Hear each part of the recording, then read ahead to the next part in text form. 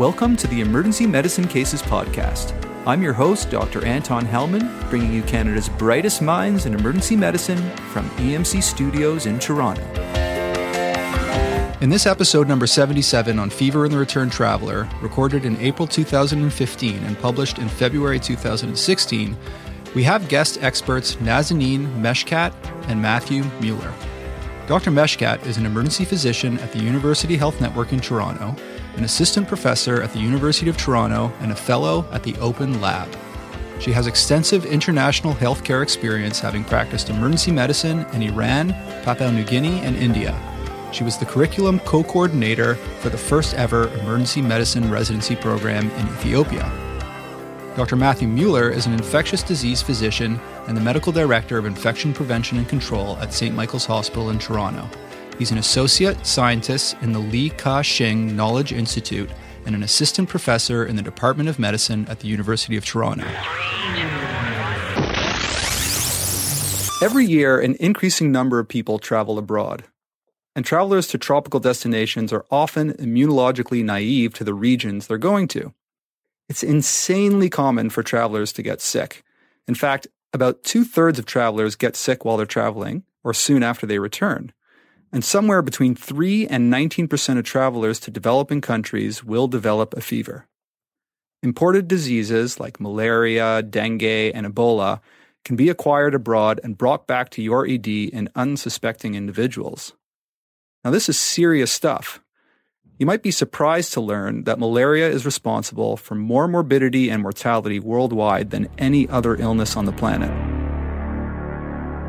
Just as the decision to do episodes on pediatric DKA and sickle cell disease came out of a needs assessment, so did this one. Dr. Meshkat co-authored a paper in the November 2014 issue of CJEM that looked at Canadian emergency physicians' knowledge about the identification and management of tropical diseases.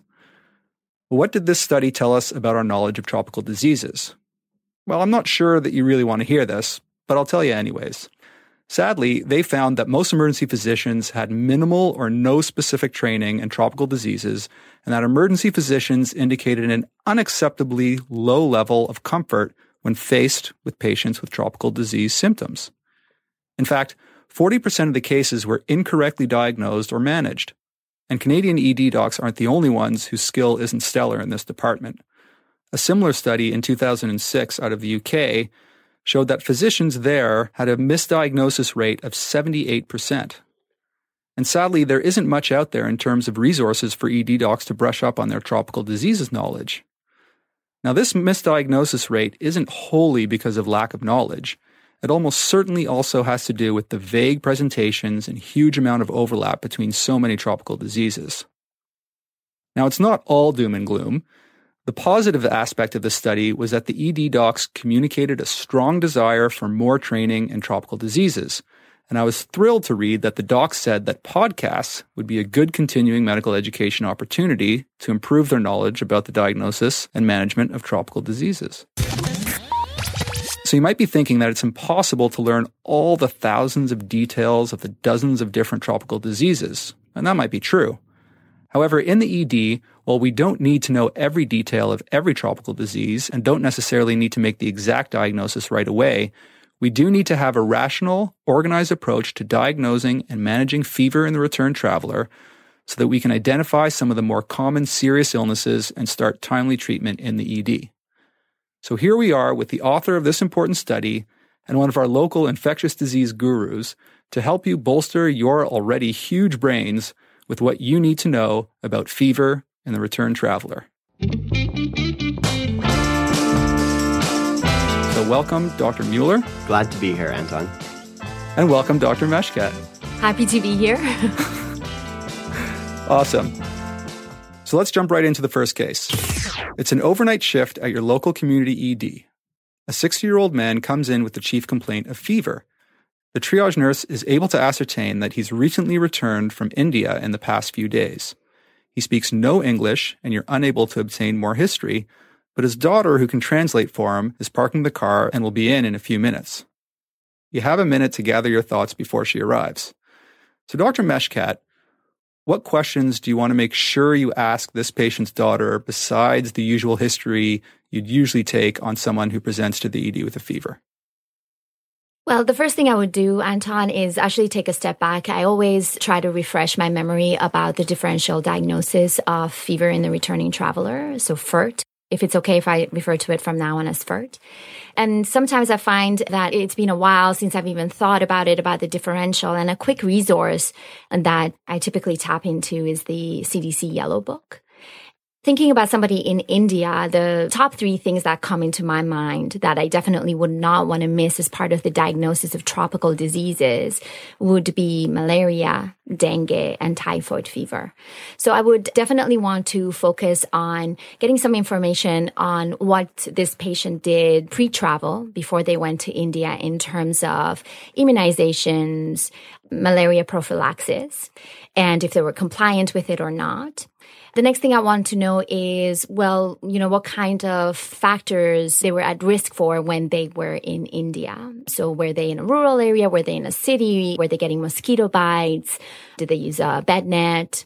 And were they eating local food at the local stand? Any risk, like sexual transmitted diseases risk, those sort of activity that would put them at risk. And then finally, I would want to know what kind of symptoms they're presenting with. So my history and physical taking would be a little bit different in a patient with fever. I would think about, is there petechiae, hemorrhage? Have they been bleeding from anywhere else? Is there any abdominal respiratory symptoms? So I would focus a little bit in terms of what I know around malaria, typhoid, and dengue. Okay, we'll get into all the details of each of those diseases. Dr. Muller, do you have anything to add to that? Sure. So I would say one of the first things I do, I'm going to take a step further back, and this comes from my role in infection control as well. The first question is, as strange as it may seem, could this be a public health emergency? So before you go into the room, when you're dealing with somebody where the triage nurse has told you that it's fever in the traveler, or you found out one way or the other that this is what you're going to see, is there any risk to you or to others from a contagious illness? And so we're looking at basically what part of the world did they come from and what's active at the current time. So right now, for example, we know that there's Middle Eastern respiratory coronavirus circulating in Saudi Arabia and some other countries in the Middle East. There's concerns about Ebola in West African countries, bird flu in the Far East, and there's always the possibility for something that's not yet recognized. And one clue there might be if you have several members of the same family who are all coming in ill with the same thing at the same time. So you want to just think about those things first. And in this particular case, nothing jumps out to fever in somebody returning from India. I'm not aware of specific concerns right now. So that's the first thing. And then I think the second thing is, exactly as we've been discussing, is what's the differential in this case and what would be the life-threatening illnesses that could be affecting this person. So one of the key things with fever in the traveler is that if you have fever in an otherwise healthy Canadian who hasn't traveled, most of the time this is a benign illness and you may or may not go to your family doctor. And if it often resolves in 2 to 3 days without any specific treatment, we assume it's some type of viral etiology. But fever in the traveler can represent something very severe that could progress rapidly to a life-threatening condition, but might start off in the same way as everything else, sort of just fever, headache, myalgias, malaise, sort of a flu-like illness. So to be aware that something could progress rapidly, and of course the person you're going in to see may already be critically ill. So that's the sort of the second level of concern is this a life-threatening infection affecting this patient?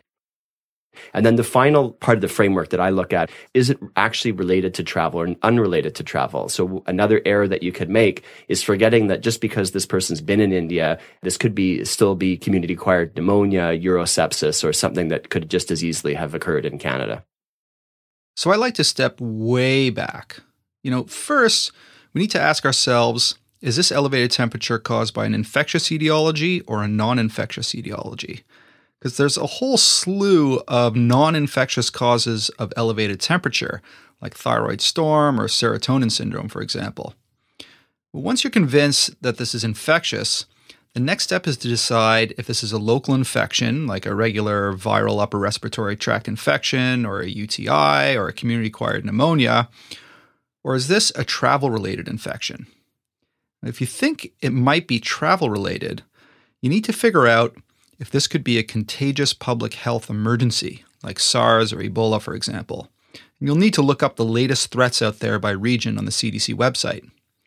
Then, think about the big 3 travel-related killer diseases: malaria, dengue, and typhoid fever, which can all start out looking like a benign flu-like illness and then make a sudden turn for the worse. Then you'll want to get into some of the risk factors for these killer travel-related illnesses, as well as some of the more specific symptoms and signs, which we'll get into soon.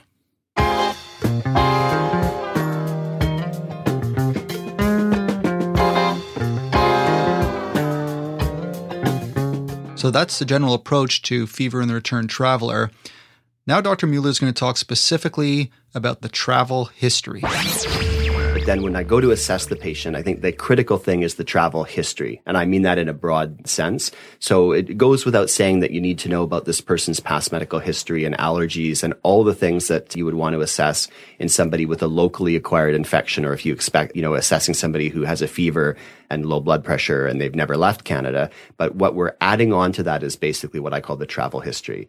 So that includes, probably the most important thing is just finding out the kind of questions you'd ask your friend if they came back from a trip. So where did you go? What did you think? Why were you going there? What were you doing? Where did you stay? And patients are often very happy to tell you all these things. That gives you a lot of epidemiologic information to tell you what are the likely infections that may have occurred. In particular, exact dates of their itinerary are critical. And individuals may not volunteer some key information. So for example, this case where the person was in India may have been the intention. Their travel was to go visit family in India, but on the way back, perhaps they stopped in Dubai for a week and they may not mention that. And that affects both what their exposures might have been, because now there's 2 countries that they've been to, but it also changes the incubation period. So they've now left India a week earlier than what you may have thought. So exact details of the itinerary are important. Moving on from there, you want to go then back before the travel. So did they seek pre-travel advice? What advice did they receive? Did they follow that advice? The most important piece of advice or thing that you want to ascertain is whether they were on appropriate malaria chemoprophylaxis and whether they were compliant with that, whether they had adverse events relating to their chemoprophylaxis. But it's also relevant to find out about their immunization status, both for routine immunizations that all Canadians should receive, and then any additional or special vaccinations that they required for travel. In this case, again, somebody might have recommended typhoid vaccine, and that would be interesting if they had hepatitis B or hepatitis A vaccinations and so forth. They also likely received, or they should have received, advice about avoiding mosquito bites and what kind of food and water they should be consuming. Those are very hard for travelers to comply with sometimes. And so there's often errors that are made in terms of drinking tap water instead of bottled water and so forth, but it's still worth finding out whether they attempted to be careful with what they ate, what they drank. And then coming back to what they did when they were in the country or when they were traveling is really the exposure history. And there's several key elements of the exposure history. So the first is, again, food and drink. So what were they eating? Were they eating unpasteurized milk or cheese? Were they eating raw meats or undercooked seafood, these types of things? Were they drinking non-bottled water? Did they have ice cubes in their drink? You also want to ask about exposure to insects, insect bites. Again, many mosquitoes and insects can bite without the individual recognizing that they've been bitten, but certainly it's good to ask about this, and they may have noticed some unusual exposures or a tick bite, something like that. You want to inquire about freshwater exposure, so swimming, wading, walking with open shoes through kind of murky water can put you at risk for some diseases such as schistosomiasis, leptospirosis. Sexual contact was already alluded to. There's actually good data that people's normal patterns of behavior change when they're traveling. So they often leave their usual community behind, and their behavior when they travel in terms of risk-taking may be different than what it was in Canada. So that, again, could include simple things like not using a condom for safe sex, but also engaging with sex trade workers and other things that obviously would increase their risk of sexually transmitted diseases that you could acquire in Canada, but there actually may be an increased risk during travel. Were they around anyone else who was ill, either traveling with them or did they have contact with a local who obviously had something wrong with them? And it's also important to ask about healthcare contact. So were they hospitalized or did they seek treatment for something while they were traveling? There are a number of things that you could pick up through the healthcare system in some of these countries that would be relevant. Again, going back to the very beginning, when you're talking about the reasons for traveling, it's impossible to think of all the questions you could ask, but often if you have a good rapport with the patient and they're telling you about their trip, you'll pick up things of obvious importance. So perhaps this was somebody in vet school who was actually doing an elective in Africa and having exposure to animals, or perhaps this was an individual who went and was working with Ebola patients in Africa, or something like that would put them at high risk. There was actually a large leptospirosis outbreak among a group of people who were doing extreme sports where they were sort of dropped into the jungle with no equipment and they had to survive for a week. And so they were eating all kinds of bizarre things and swimming and drinking unpurified water. And obviously they would be at high risk for some very unusual infections. So really getting a good idea of what they were doing, where they were going, why they were there, what their behaviors and exposures were like while they were traveling helps you to understand what they may have been at risk for. So let's go on with the case. You learn that he just returned from India after a 3-week vacation where he was visiting relatives. He has no past medical history. His vaccines are up to date, but he didn't get any travel-specific ones, and he was not taking malaria prophylaxis. The fever started 2 days ago. He's been coughing and he's had chills. The rest of his review of systems is negative. You go back in to examine the patient, and his temp is 38.4, his heart rate 120, respiratory rate 22, and O2 sat of 94% with a normal blood pressure. He's visibly diaphoretic. So Dr. Muller, what are your thoughts on this case now that we have a little bit more information? Yeah, so I think we've received some very important information about this particular patient. So the most important thing is actually that the fever and the travel history in particular have come out early on. So I couldn't stress enough that this is a common mistake, either that no one takes the history or it's taken at triage and the physician's not paying attention to the fact that the patient has traveled. So we know they have fever and we know a little bit of epidemiologic information that can help us narrow our differential diagnosis a little bit. So they've been to India and we can start thinking about what are the diseases that they may have acquired in India. And Dr. Meshkat summarized some of the common tropical infections that might arise in India, including malaria, typhoid fever, and dengue. So those should be certainly top of mind as we go through with this. We have some other epidemiologic information, which is that this individual was visiting relatives. And there's actually a fair amount of literature that suggests that what we call VFRs, or visiting friends and relatives, are individuals who are at increased risk of acquiring infections during their travel for a whole number of reasons. They may have a lot of confidence about going back to visit their family, and so they may not seek or follow pre-travel advice. They may not feel that they need to do that. In some cases, they don't recognize that their immunity to infections that are common in other parts of the world, once they move to Canada, they can lose their immunity. So within 6 months of being in Canada, any immunity that you had to malaria is starting to wane. And then, of course, they're likely traveling to parts of the country and participating in activities and eating foods that regular tourists would not be doing. So that certainly would elevate, for example, the risk of typhoid fever in this individual. We have some details about the time frame from when they traveled, and that's a very important thing. So if somebody's traveled a long time ago, there's a number of illnesses that you can rule out, but this was more, he's recently arrived back in Canada, if I'm not mistaken. So the differential remains fairly broad, although things that have a long incubation period may be less likely. And what are some of the tropical diseases that typically have a short incubation period? So I won't be able to give you a complete list of every tropical infection, but again, starting with the most important tropical infection, malaria, important to realize that malaria can actually have a short, intermediate, or a long incubation period. So malaria remains in the differential diagnosis for up to a year after travel, and some rare cases can present even more than a year from travel, as there's some species of malaria that can sort of relapse over time. Okay, so the incubation period for malaria doesn't matter. You can never rule out malaria. Hepatitis A, hepatitis B, hepatitis E, they have longer incubation periods. Amoebic liver abscess, longer incubation periods. Leishmaniasis, some of these start to become less common or less likely infections. Those are sort of some examples of long incubation periods. A lot of viral infections tend to have shorter incubation periods. So dengue fever usually presents within 2 weeks, and beyond 2 weeks, you've really excluded dengue. Chikungunya, which is an emerging infection globally, also has a shorter incubation period. So if you're out past 2 weeks post-travel when the symptoms start, it's unlikely or it can't really be chikungunya. Some common infections that you see in travelers include things like HIV from sexual exposure, and then mononucleosis-like syndromes like CMV, EBV, usually within a month, and for the CMV, EBV, even a little earlier, sort of out to 21 days. So those would be some examples of short incubation periods. So that's helpful to know. I guess if you pull out your yellow book, then you can get all that information there just to run through, okay, which are the short incubation ones, which are the long incubation ones. And if the patient has a good history for when exactly the fever started from when he was traveling, then that at least can help you narrow it a bit. And I guess the key thing is the most common tropical disease is malaria, and that can have any incubation period, essentially. Absolutely. So sometimes when in the emergency department and someone comes in having traveled from somewhere abroad, they've got a fever, and I've heard things like, oh, this pattern of fever is very typical for malaria, or this pattern of fever is very typical for dengue. It's got to be dengue, or it can't be dengue because of this pattern of fever or that pattern of fever.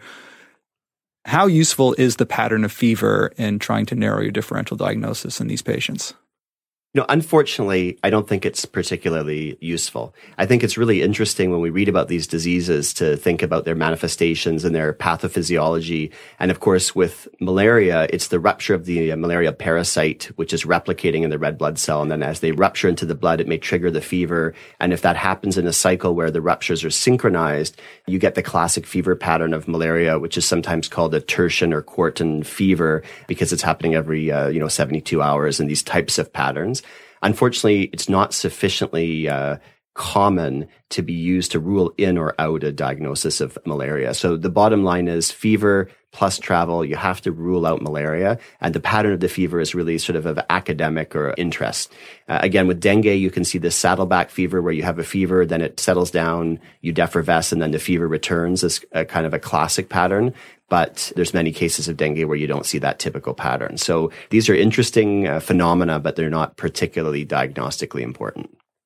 Okay, I guess the bottom line there is that just because someone's not having a typical pattern of, say, malaria, doesn't mean they don't have malaria.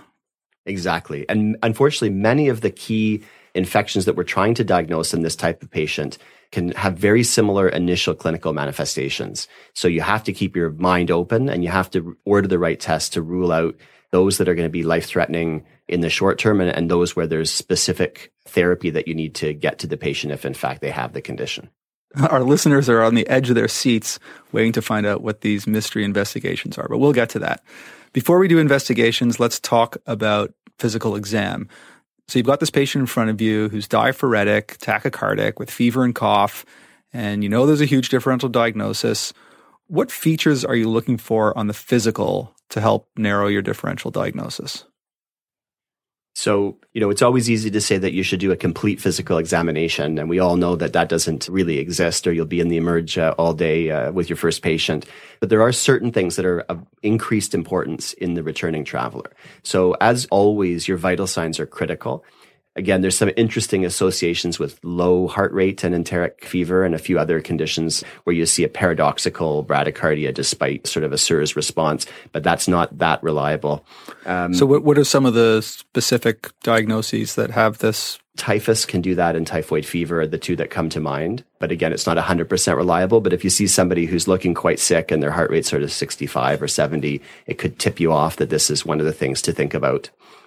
Again, mental status is something you may pick up on right away, but any alteration in mental status is really important to note. And of course, meningismus and a neurologic exam then become essential to assess.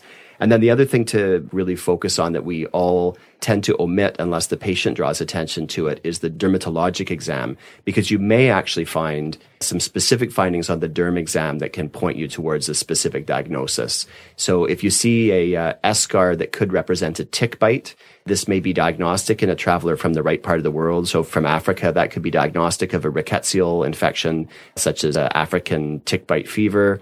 In enteric fever, which may be more common in somebody coming from India, we sometimes see rose spots, which are faint pink macules that can be seen on the trunk.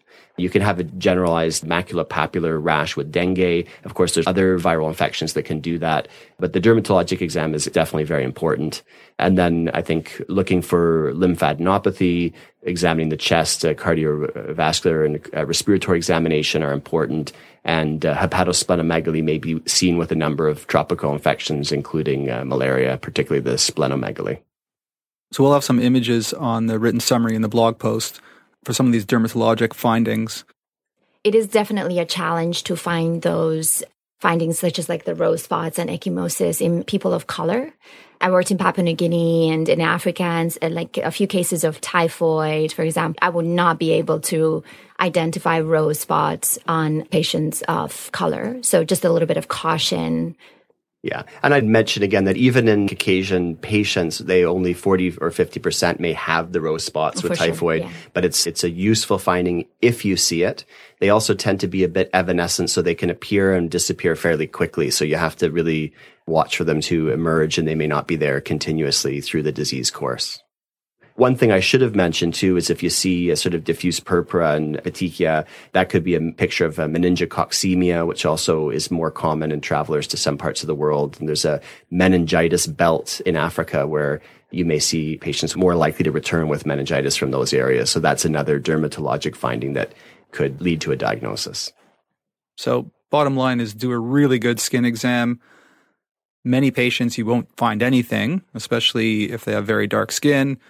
But if you do find something that can really help, look for the rose spots, look for petechiae, and look for an eschar related to a tick bite.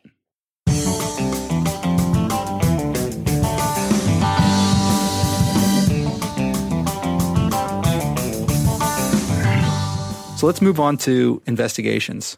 You've done a pretty good physical exam. There's not much to find on this patient. What's your next step in terms of investigations? Do you have sort of a standard set of investigations that you order for fever in the return traveler? They would definitely need basic blood work. I would do CBC, electrolytes, creatinine, glucose. I would do liver enzymes and an amylase. Okay, you had mentioned liver enzymes. Dr. Muller, I know that a lot of these diseases give elevated liver enzymes, and the typical hepatitis will have liver enzymes that are way elevated in the thousands.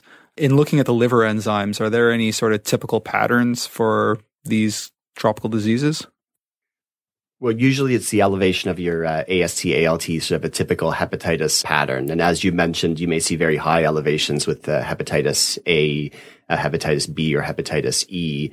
But you could also see elevations of lower nature still with malaria or dengue. And then it could point to some other diseases that are less common, like leptospirosis or yellow fever, that may be associated with increased liver enzymes. And of course, sometimes elevated bilirubin and jaundice is a clinical finding that perhaps we should have mentioned earlier. So jaundice definitely would be something to look for on the exam that's going to tip you off that those liver enzymes and bilirubin may be abnormal and point you towards a disease that has a more direct effect on the liver. But many viral diseases can cause sort of a mild transaminitis. So again, it's not specific, but it's important to note. And if it's very elevated, it may lower the differential diagnosis to some extent. I would send off for malaria screens, so thin and thick smears for malaria. I would do dengue serology, especially in somebody, again, in this patient who's coming from India. And then I would send off for blood cultures times 2. And many times I asked the nurses to call the lab and let them know that we're worried about tropical diseases such as typhoid, just so that they know and they're looking for it. I do a urinalysis and a chest x-ray as well in this patient, especially because he was tachypnic and his SATs were 94% on room air. Just to add to what Dr. Meshkat was saying, she mentioned the blood smears for malaria, but I think it's really important to emphasize the fact that this is the test that you need to do in every traveler that's returned from a malaria endemic area, which is really the vast majority of travel destinations that we're talking about outside North America, including Central America and Mexico, where there is some malaria. So this is a test that everybody needs to have to rule out malaria right off the bat. And doing it once is not good enough. So you can have negative thick and thin smears initially. And if you have a clinical suspicion of malaria, you need to repeat those every 12 to 24 hours until you have 3 sets of negative smears. Once you have 3 sets of negative smears, you have ruled out malaria.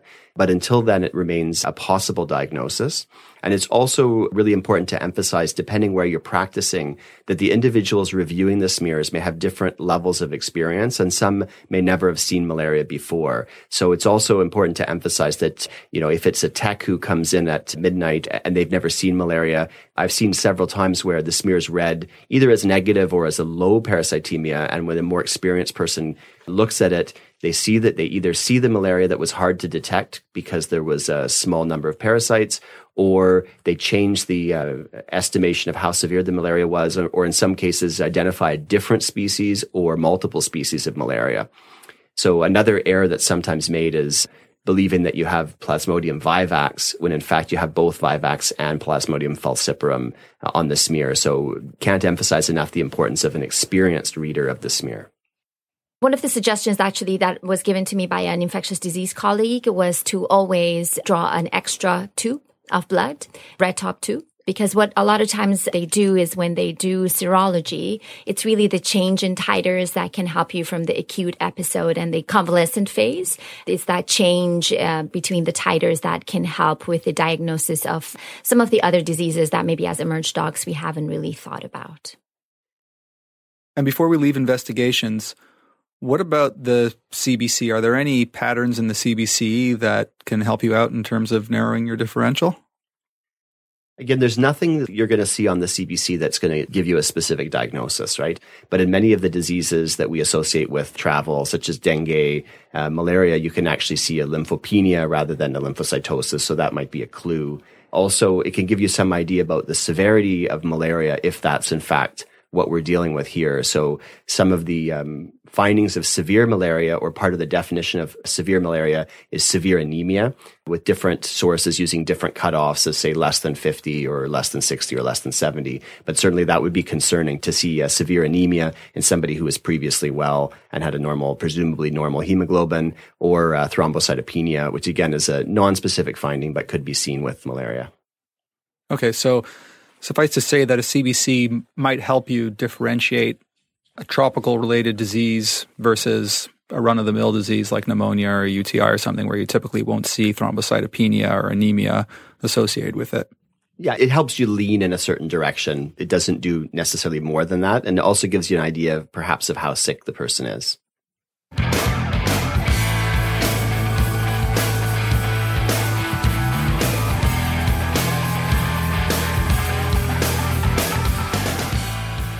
Dr. Muller is now going to do a general review of what we've talked about so far. Taking the travel history, considering where they traveled, and again, whether there's an active public health emergency like Ebola that you need to consider. Usually that almost is never the case, but just to think about that, or something else where infection control practices would be important. Make sure the patient's clinically stable so they don't have meningitis or something else that should be clinically apparent. And then even if they're just febrile with a headache, not feeling well, but they look otherwise stable, it's critical to rule out malaria. And if you do each of those things and then refer them on, come back to the clinic the next day, or, come to the tropical medicine clinic or the travel clinic, you've really done a superb job, I think, and avoided the common errors, which again is that you never realized that it was a travel history, or you exclude malaria without doing the proper testing, are I think, two of the key errors that can be made and have resulted in fatal outcomes for patients.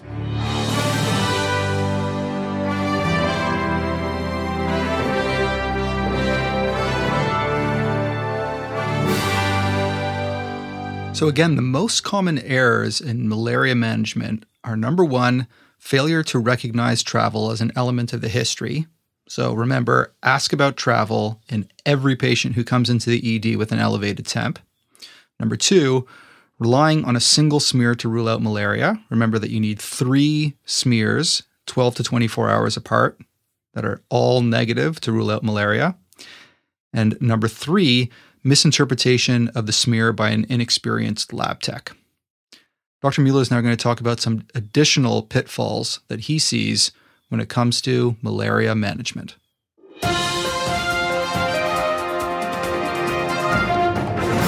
So I think one of the things that we haven't mentioned so far is the fact that chemoprophylaxis is not 100% effective against malaria. So another pitfall that I would caution you, or error that I would caution you against making, is ruling out malaria based on the fact that the patient was on chemoprophylaxis during their travel. There's several reasons for that. One is that often travelers are inconsistent in their compliance with the chemoprophylaxis. And certainly in this case or in a situation where someone's obtunded, it may be difficult to ascertain whether they were compliant. And one of the elements with some chemoprophylaxis, such as, for example, if you're taking mefloquine, is you actually need to take it for 4 weeks after you return. And this is one of the errors that's often made, is that once you're back in Canada, it's hard to continue taking something. So they may not have taken it properly. But even in situations where there's 100% compliance with the chemoprophylaxis, malaria still can occur. So you can never exclude it just on that basis. Obviously, we want people to take chemoprophylaxis. It dramatically reduces your risk, but not to zero. If the clinical situation fits the bill, you need to get the thick and thin films. Okay. Yeah, I heard this amazing statistic that half of the malaria deaths in the U.S. are in patients who supposedly took chemoprophylaxis. I haven't heard it put that way before, but it certainly seems plausible. The other thing that I would caution you about is the patient that reports a history of fever, and then they come to your emergency department and you don't happen to detect a fever or triage or when you do your physical exam. It's important to know that there can be a fluctuation of fever in these patients. So if they give a history of fever, you should take it seriously. And often they will describe chills as well. So there will be a history of chills along with the fever. Again, non-specific findings, but I think the important thing to take home is that if they're giving you a history of fever and they've traveled, even though there might be a febrile in your emergency department, you should still take it seriously and it could still be malaria. Once somebody has malaria, other errors that could occur that I see less frequently are really just recognizing that it's a medical emergency. So in any child, Canadian or visiting Canada, where you've diagnosed malaria, they need to be admitted to hospital for treatment. And in my opinion, the vast majority of adults actually should be admitted to hospital. And, some experts will say that if the parasitemia is low and the individual is recently resided in a malaria endemic area, so there's like a new immigrant or somebody visiting from Africa, that they may be partially immune. And so they can tolerate malaria better than either somebody who's never traveled to those parts of the world or somebody who emigrated to Canada but has now been here more than 6 months and so their immunity is waned. But I would think very carefully before sending somebody home with malaria because it can progress rapidly. And sometimes the first smear can show a low parasitemia and the second one shows a dramatically higher parasitemia and then their clinical condition deteriorates rapidly. So the final thing really, I think, is in most cases to admit them to hospital until you're absolutely certain that they're tolerating their anti-malarial treatment and that their parasitemia is declining and their clinical situation is improving. It doesn't necessarily need to be a long admission. Yeah, it's interesting because in Africa and Papua New Guinea, where I did see a lot of cases of malaria, they kind of treat it like the common cold there. They do have a built-in immunity and they don't get as sick, or it's rare to see patients that get sick, but really patients that do not have any immunity and it's their first time being exposed to malaria, those are the patients that can get really sick and really quickly. And so one has to really exercise a lot of caution with them. And if you decide to send them home, certainly they would have to have very close follow-up.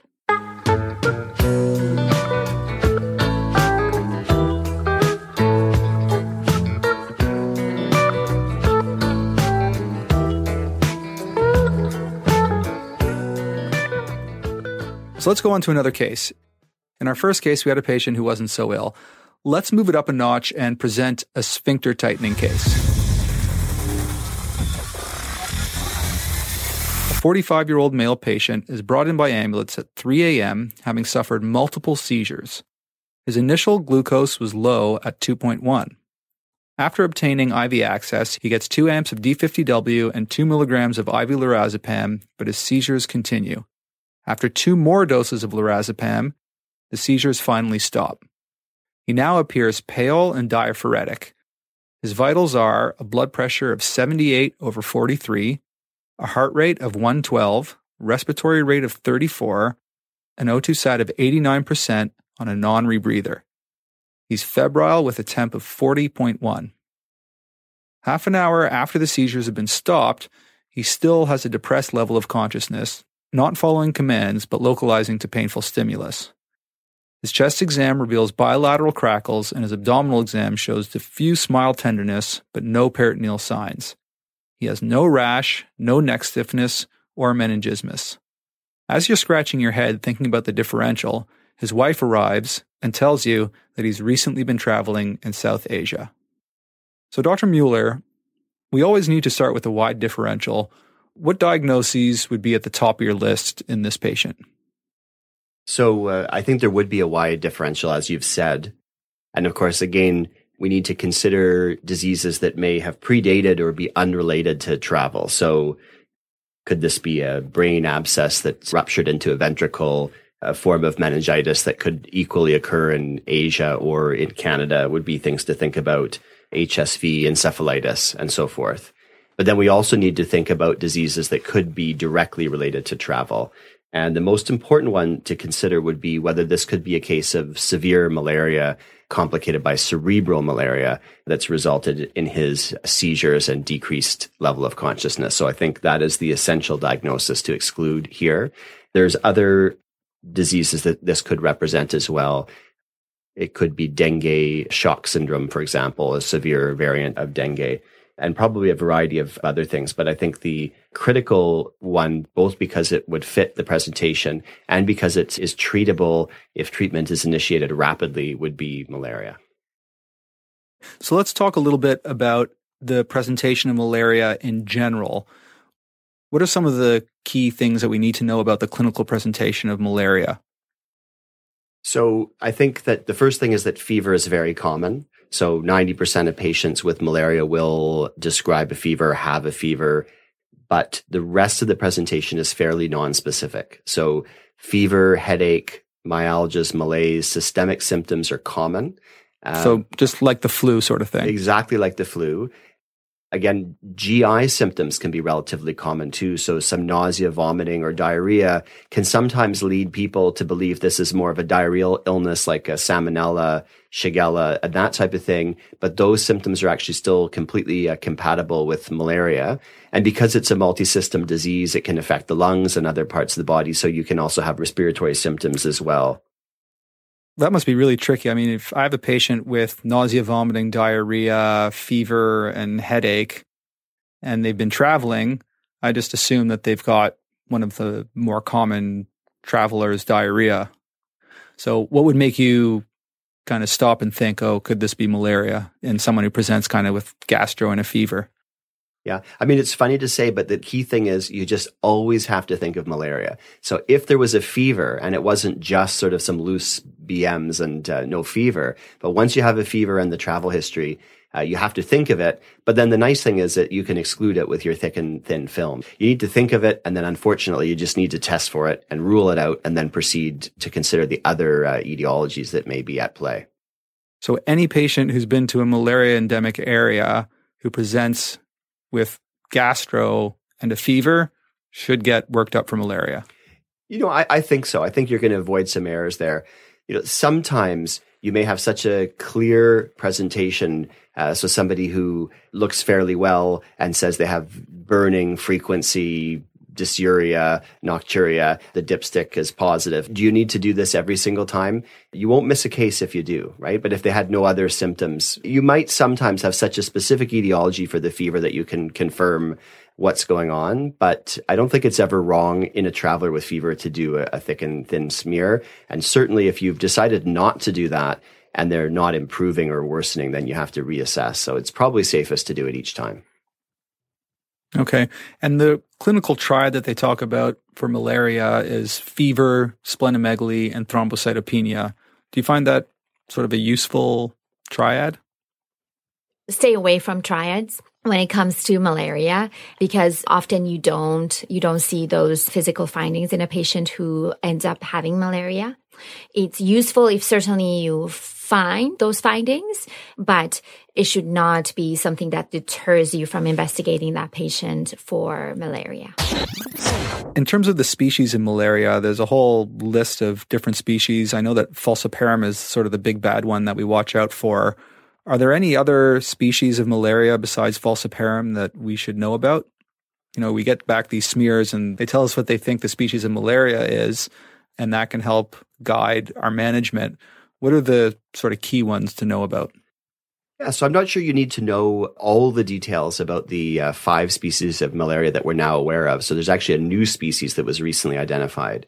But I think there are a few pitfalls and basic principles that you do need to know about the speciation of malaria and about how to treat malaria. So the vast majority of fatal cases of malaria that occur in Canada and other countries are due to Plasmodium falciparum, as you said. And so any case of suspected malaria should be assumed to be Plasmodium falciparum until proven otherwise. And I think that's the important practical advice. All forms of malaria can be severe, but in terms of really rapidly progressive fatal cases, it's usually the Plasmodium falciparum. And recently it's been recognized that there's a form of malaria called Plasmodium knowlesi from Southeast Asia, which also can be fairly rapidly fatal. But this is much less common and limited right now to that geographic area. So the key principle is if they're behaving like a Plasmodium falciparum, it probably is Plasmodium falciparum. And some of the errors that have been described in this area are, for example, receiving a blood smear result indicating that it's Plasmodium vivax or ovale, but the patient is extremely sick with a high parasitemia and treating them inappropriately on that basis. And what's likely happened is one of two things. They may actually be infected with 2 strains of malaria. And so the person that was reading the smear recognized one, but didn't search well enough to identify that there's also falciparum present. Or it could have just been a simple mistake from an inexperienced reader who interpreted one species as the other. So really in anybody whose clinical presentation is very severe, until you really get the experts involved, I would treat it as if it were falciparum, regardless of the other information that you receive. So this patient we suspect might have cerebral malaria. What kind of malaria smear would you suspect in this sort of patient? Well, it's a very good question, and you have to be cautious here. So cerebral malaria is a severe form of malaria. You may expect that the parasitemia level on the smear would be very high, and it can be very high. But in some cases with the first smear in somebody with very severe malaria, it's actually initially low. And part of the reason for that is that in cerebral malaria, part of the pathophysiology is that abnormal red cells that are affected by the malaria parasite can sequester in the blood vessels in the brain and block the blood vessels and trigger some of the symptoms that you're seeing. But that actually can lead to a transient decrease in the parasitemia. So again, it speaks to the importance of getting the second and the third smear and initiating treatment in this case when you have the clinical suspicion, or even though the parasitemia may appear to be low initially, this type of patient would have to be admitted to hospital if they have any seizures or CNS symptoms, because it likely is severe malaria and the initial smear was giving you a false sense of security because the parasitemia was low. I always get confused about the percentage parasitemia. We get back these smears and it says 2% parasitemia. What does that actually mean, the percentage parasitemia? At what percentage parasitemia should we start to get worried? Typically, the cutoff is 5%. And again, that has to be taken in the context of what Dr. Muller was referring to, that if you have a patient who is behaving like they're very sick malaria, you go with that and you don't go with the parasite levels. But let's say if I just had a patient that looked relatively well and then had a parasite level at about 7%, I would certainly be more inclined to admit that patient than have them follow up as an outpatient. Whereas if they come in with like parasite levels of 0.5% and they're perfectly well and they have good follow-up, then I might entertain the idea that they can be managed as an outpatient with close follow-up. So 5% is the cutoff. Yeah. And I would expand on that slightly. So 5% is what's used by the CDC as the definition of severe malaria. But I think the key thing to take into account is 2 things. One is whether this is an individual from a malaria endemic area recently who's partially immune, because they may tolerate a slightly higher parasitemia. So in anybody with a level 5 or higher, that's severe malaria. But in somebody with a level of 2% who's recently arrived, for example, from Africa, they may tolerate that relatively well. But a Canadian who's never been to Africa and comes back with 2% can actually be extremely sick. And there's some thought of actually lowering the threshold for severe malaria down a little bit lower than the 5%. So I think even 2 to 5% in somebody who's not partially immune or immune to malaria would be highly concerning. And then the other thing is that you really also want to see the sequential smears, of course, because 2% now could be 7% in 12 hours. So what you want to know is when you start treatment for malaria, is the parasitemia rising or have you brought it under control and it's coming down? So I think the parasitemia is one test, but you're looking at the whole clinical picture to make a decision. So whether or not that first smear is positive or negative or has 2% or 5% parasitemia, you still need to do the second and third smear. So Dr. Meshkat, this patient's really, really sick. You're thinking they have encephalitis, they may have malaria, they may have herpes encephalitis, they may have bacterial meningitis. You're going to be doing an LP on this patient. What can you expect on an LP for a patient with malaria? Well, often it can be negative, and certainly you're doing the LP more not to help you with the diagnosis of cerebral malaria, but to rule out potentially other causes such as, bacterial meningitis or HSV. So it is important to entertain doing an LP and sending out for CSF, but it can be normal in cerebral malaria. Okay, good to know. So for those patients who are totally gorked with a fever and you do an LP on them and it's negative, that might be the trigger where you weren't thinking of malaria in the first place to think, oh, we have a negative LP in someone who looks like they're encephalopathic with a fever. That can clue you into maybe this patient has malaria. Yeah, certainly it would make you worried more about malaria in that situation. Okay, let's continue with the case. So our altered, febrile, shocky patient who returned from South Asia was resuscitated, scanned, and started on ceftriaxone, vancomycin, and acyclovir. The CSF was normal, except for an elevated protein concentration and a slightly elevated opening pressure. The malaria smears came back positive for falciparum. So this patient sort of had the typewriter thrown at him, so to speak, with multiple IV meds given on spec, quite appropriately in my opinion. Dr. Muller, which patients in general with suspected malaria require IV antimalarials now in the emergency department, and which patients require oral antimalarials in the ED, or can these wait? In terms of how to treat patients with malaria, principle of who needs parenteral or IV therapy is fairly straightforward. So anybody who meets the criteria for severe malaria should also be started right away as soon as possible on intravenous treatment for malaria. And those criteria can include the smear, 5% parasitemia, but also a variety of clinical features. So, for example, severe anemia is a criteria for severe malaria, impaired consciousness or recurrent seizures, shock with a systolic blood pressure less than 80, prostration with extreme weakness, acute renal failure, ARDS can occur, severe hypoglycemia, spontaneous bleeding or DIC, macroscopic hemoglobinuria, jaundice, are all criteria that you would use, and you just need to have one of those things. So if you have any of those features, that's severe malaria, you need to start intravenous therapy immediately. In Canada, the choices are IV quinine and IV artesunate as your first choices, and artesunate is perhaps better than quinine. So there's been some head-to-head studies that demonstrate better outcomes for severe malaria. But one of the key things is which one can you get first? So I wouldn't delay waiting for the better drug, but start treatment as soon as possible. So artesunate is the new kid on the block, and that's the one that's your first choice. If you can't get that fast enough, though, and you have quinine, then use quinine. That's correct. Got it. I'll just add too that when we're using quinine, we usually combine it with doxycycline, but it's the quinine that's critical. But you do want to give doxycycline either IV or oral, depending whether the patient can take the oral doxy or not.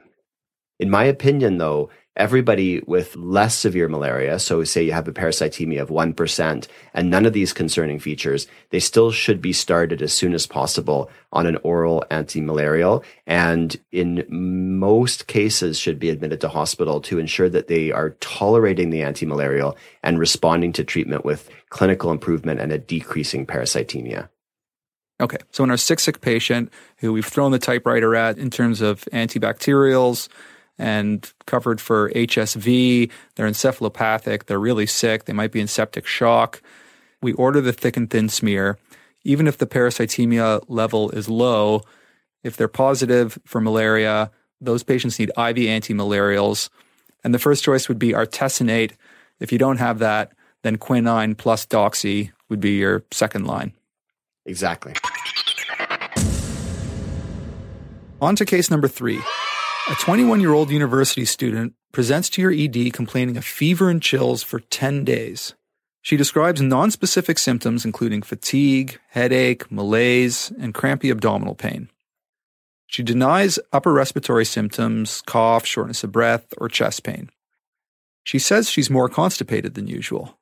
She has no significant past medical history and only takes oral contraceptive pills. She spent her March break recently in Peru with friends.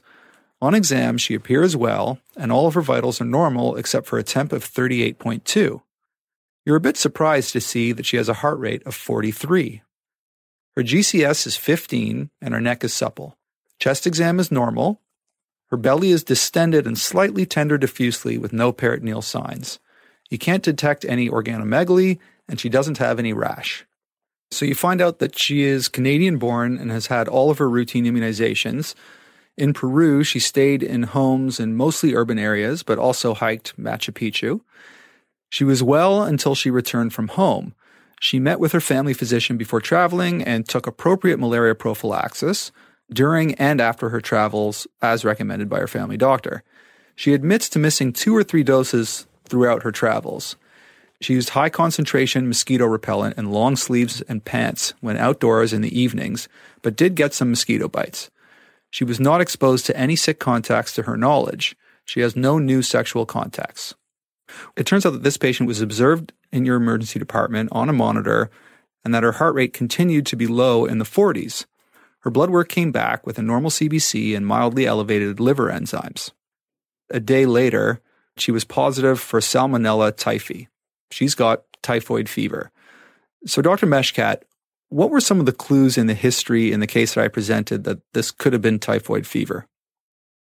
So the relative bradycardia is a feature that is often described with typhoid fever. So patients can have a fever, yet instead of having the usual tachycardia, they present with bradycardia. You don't always observe this in patients with typhoid fever, but certainly if it's present there, it makes you think of it. Other components are the history of constipation. A lot of clinicians might think that when you're dealing with Salmonella typhi, that you're actually going to get diarrhea. But these patients sometimes do present with diarrhea, but often they present with constipation instead of diarrhea. So that shouldn't mislead you. Now, this patient didn't have a rash, but what is the typical rash that you would see if you did see a rash in typhoid? Yeah, so I think about something like 40-50% of patients will present with rose spots on their trunk, their back, their upper and lower extremities. Again, caution in patients that have dark skin because you might not pick it up. But if it is present there, and again, with the other constellation of symptoms, certainly it can increase your specificity when you're thinking about typhoid fever. So we know that typhoid fever can be found on a regular blood culture. Is there any situation where you'd order stool or urine for typhoid fever in the emergency department? So if the patient is presenting with diarrhea, I would certainly send it off for cultures. Now, not necessarily because it's going to have a great sensitivity in picking up typhoid, Salmonella typhi, but it can certainly help you detect other conditions that you might be dealing with. Blood culture is the most sensitive when it comes to diagnosing acute typhoid fever. If they have positive urine dipstick, also send off urine cultures, but we need to know that the sensitivity of picking up Salmonella typhi in stool and urine are less than your blood cultures. So it's rare in the emergency department that we're going to see a positive blood culture for typhoid because it takes 24 or 48 hours for the culture to come back. Let's say you've sent someone home after doing a blood culture and they're fever returned traveler, and the preliminary report comes back as gram-negative bacilli. Yeah, so that's it's a really good question. And it reminds me of a patient that I saw a few years ago that's always stuck in my head. So this was a gentleman who was originally from Kenya, but had emigrated to Canada, but he continued to operate a business in both countries. So he was frequently going back and forth. and living about half the year in Kenya and half the year in Canada. And he came into the emergency department with fever and headache and sort of drowsy, not completely obtunded, but drowsy. And his wife was concerned about him, brought him to the emergency department, and the astute ED physician ordered thick and thin films. And interestingly, they were positive, showing the sexual phase of the malaria parasite and a very low-grade parasitemia. I believe it was like 0.2% parasitemia. So I was asked to come and see the patient to initiate treatment for malaria. And I came down and was talking to the wife, primarily because the patient, although had stable vital signs and fever, really was fairly drowsy and not really answering questions appropriately. I came down and basically told her, I think that he has malaria, and described the treatment we were going to start. And she said to me, "This isn't malaria. He's had malaria hundreds of times. Whenever he gets malaria, he takes a couple days of chloroquine and he's better. And, he did that this time and he's not better." And I said to her, well, from Africa is an area where there's widespread chloroquine resistance. So we wouldn't expect his malaria to respond to chloroquine. And of course, I was factually correct, but the wife was actually also correct, because the next day, 24 hours later, the blood culture came back showing a gram-negative bacillus. And it was at that point that we recognized he had two problems, but probably most of his symptoms were due to typhoid. So the key thing to realize is that typhoid is due to salmonella, which is a gram-negative bacilli. When the blood culture first comes back, that's all the information you're going to have. It'll take longer for the lab to confirm that it's typhoid. So you have to recognize that this is what you're dealing with in the typical clinical presentation. So non-specific febrile illness in the traveler, you're not worried about an acute abdomen or something where this gram-negative might be E. coli from an abscess or perforation. You get the gram-negative in the blood, most likely you're dealing with typhoid. And that's, in fact, what was the case in this individual. And once he was started on appropriate antibiotics, he improved rapidly.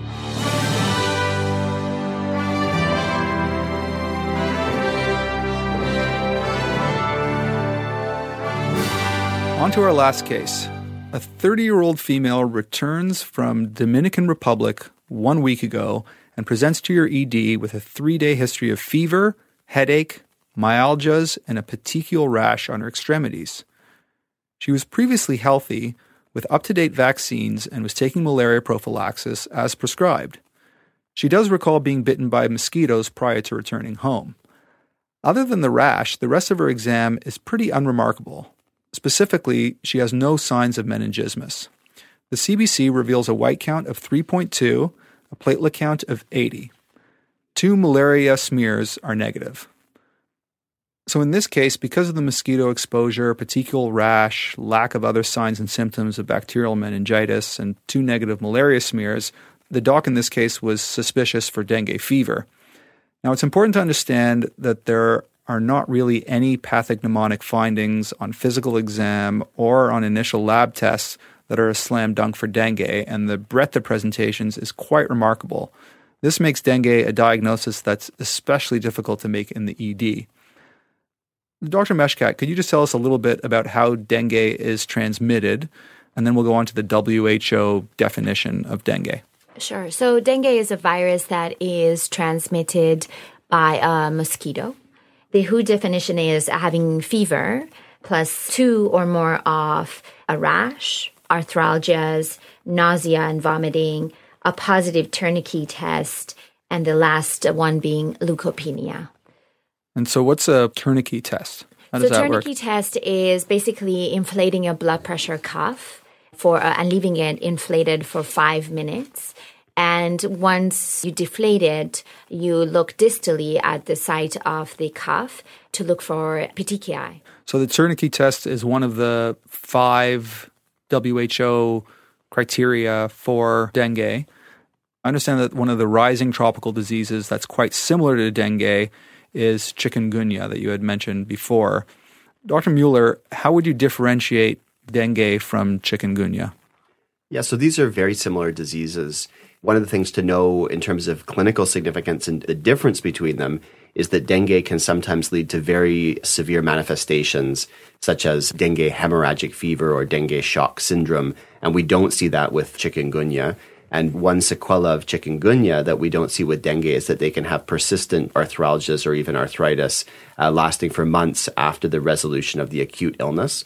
But essentially, they're both acute febrile illnesses associated with exposure to mosquitoes in appropriate parts of the world. and tend to present with very severe headaches and myalgias as a feature of both. So they're almost clinically indistinguishable in their typical presentation. But those features may help you to distinguish them from other diseases such as typhoid fever, for example, or from malaria. Now, it's important to realize that there's an overlapping spectrum of illness here. So the real way that you distinguish these diseases from malaria is by getting your thick and thin smears. You really always need to do that. The severe arthralgias that you see with dengue and chikungunya can be quite dramatic. And in fact, another term for dengue is called breakbone fever, which comes from the intense pain that people can experience with this.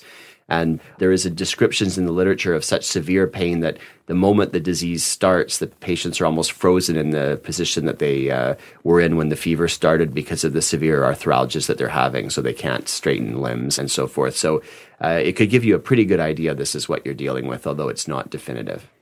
You can diagnose it using serology, and that would include an acute and convalescent specimen. But from an ED perspective, you have to realize that this is information that you won't get usually until long after the patient has recovered.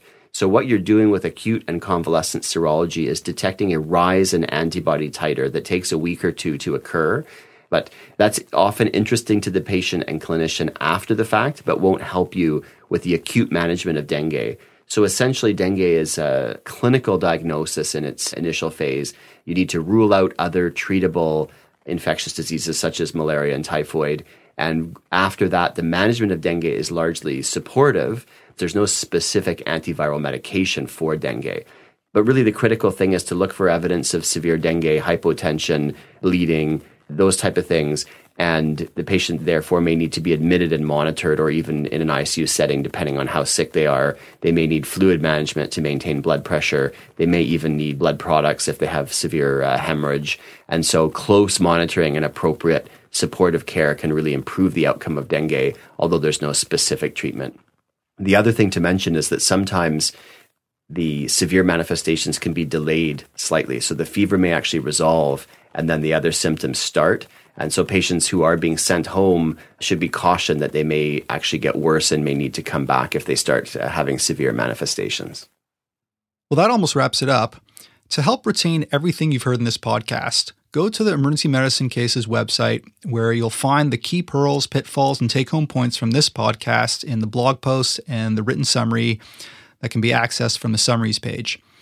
And before I sign off, I just want to let you know that registration is currently open for North York General's Emergency Medicine Update Conference in May. And EM Cases guest experts Walter Himmel, Chris Hicks, Amal Matu, Stuart Swadron, Maria Vankovic, David Carr, Melanie Bamel, Justin Morgenstern, and a whole bunch more will be speaking there. I hope to see you there. So until next time, don't forget to ask about a travel history in everyone who presents to the ED with fever.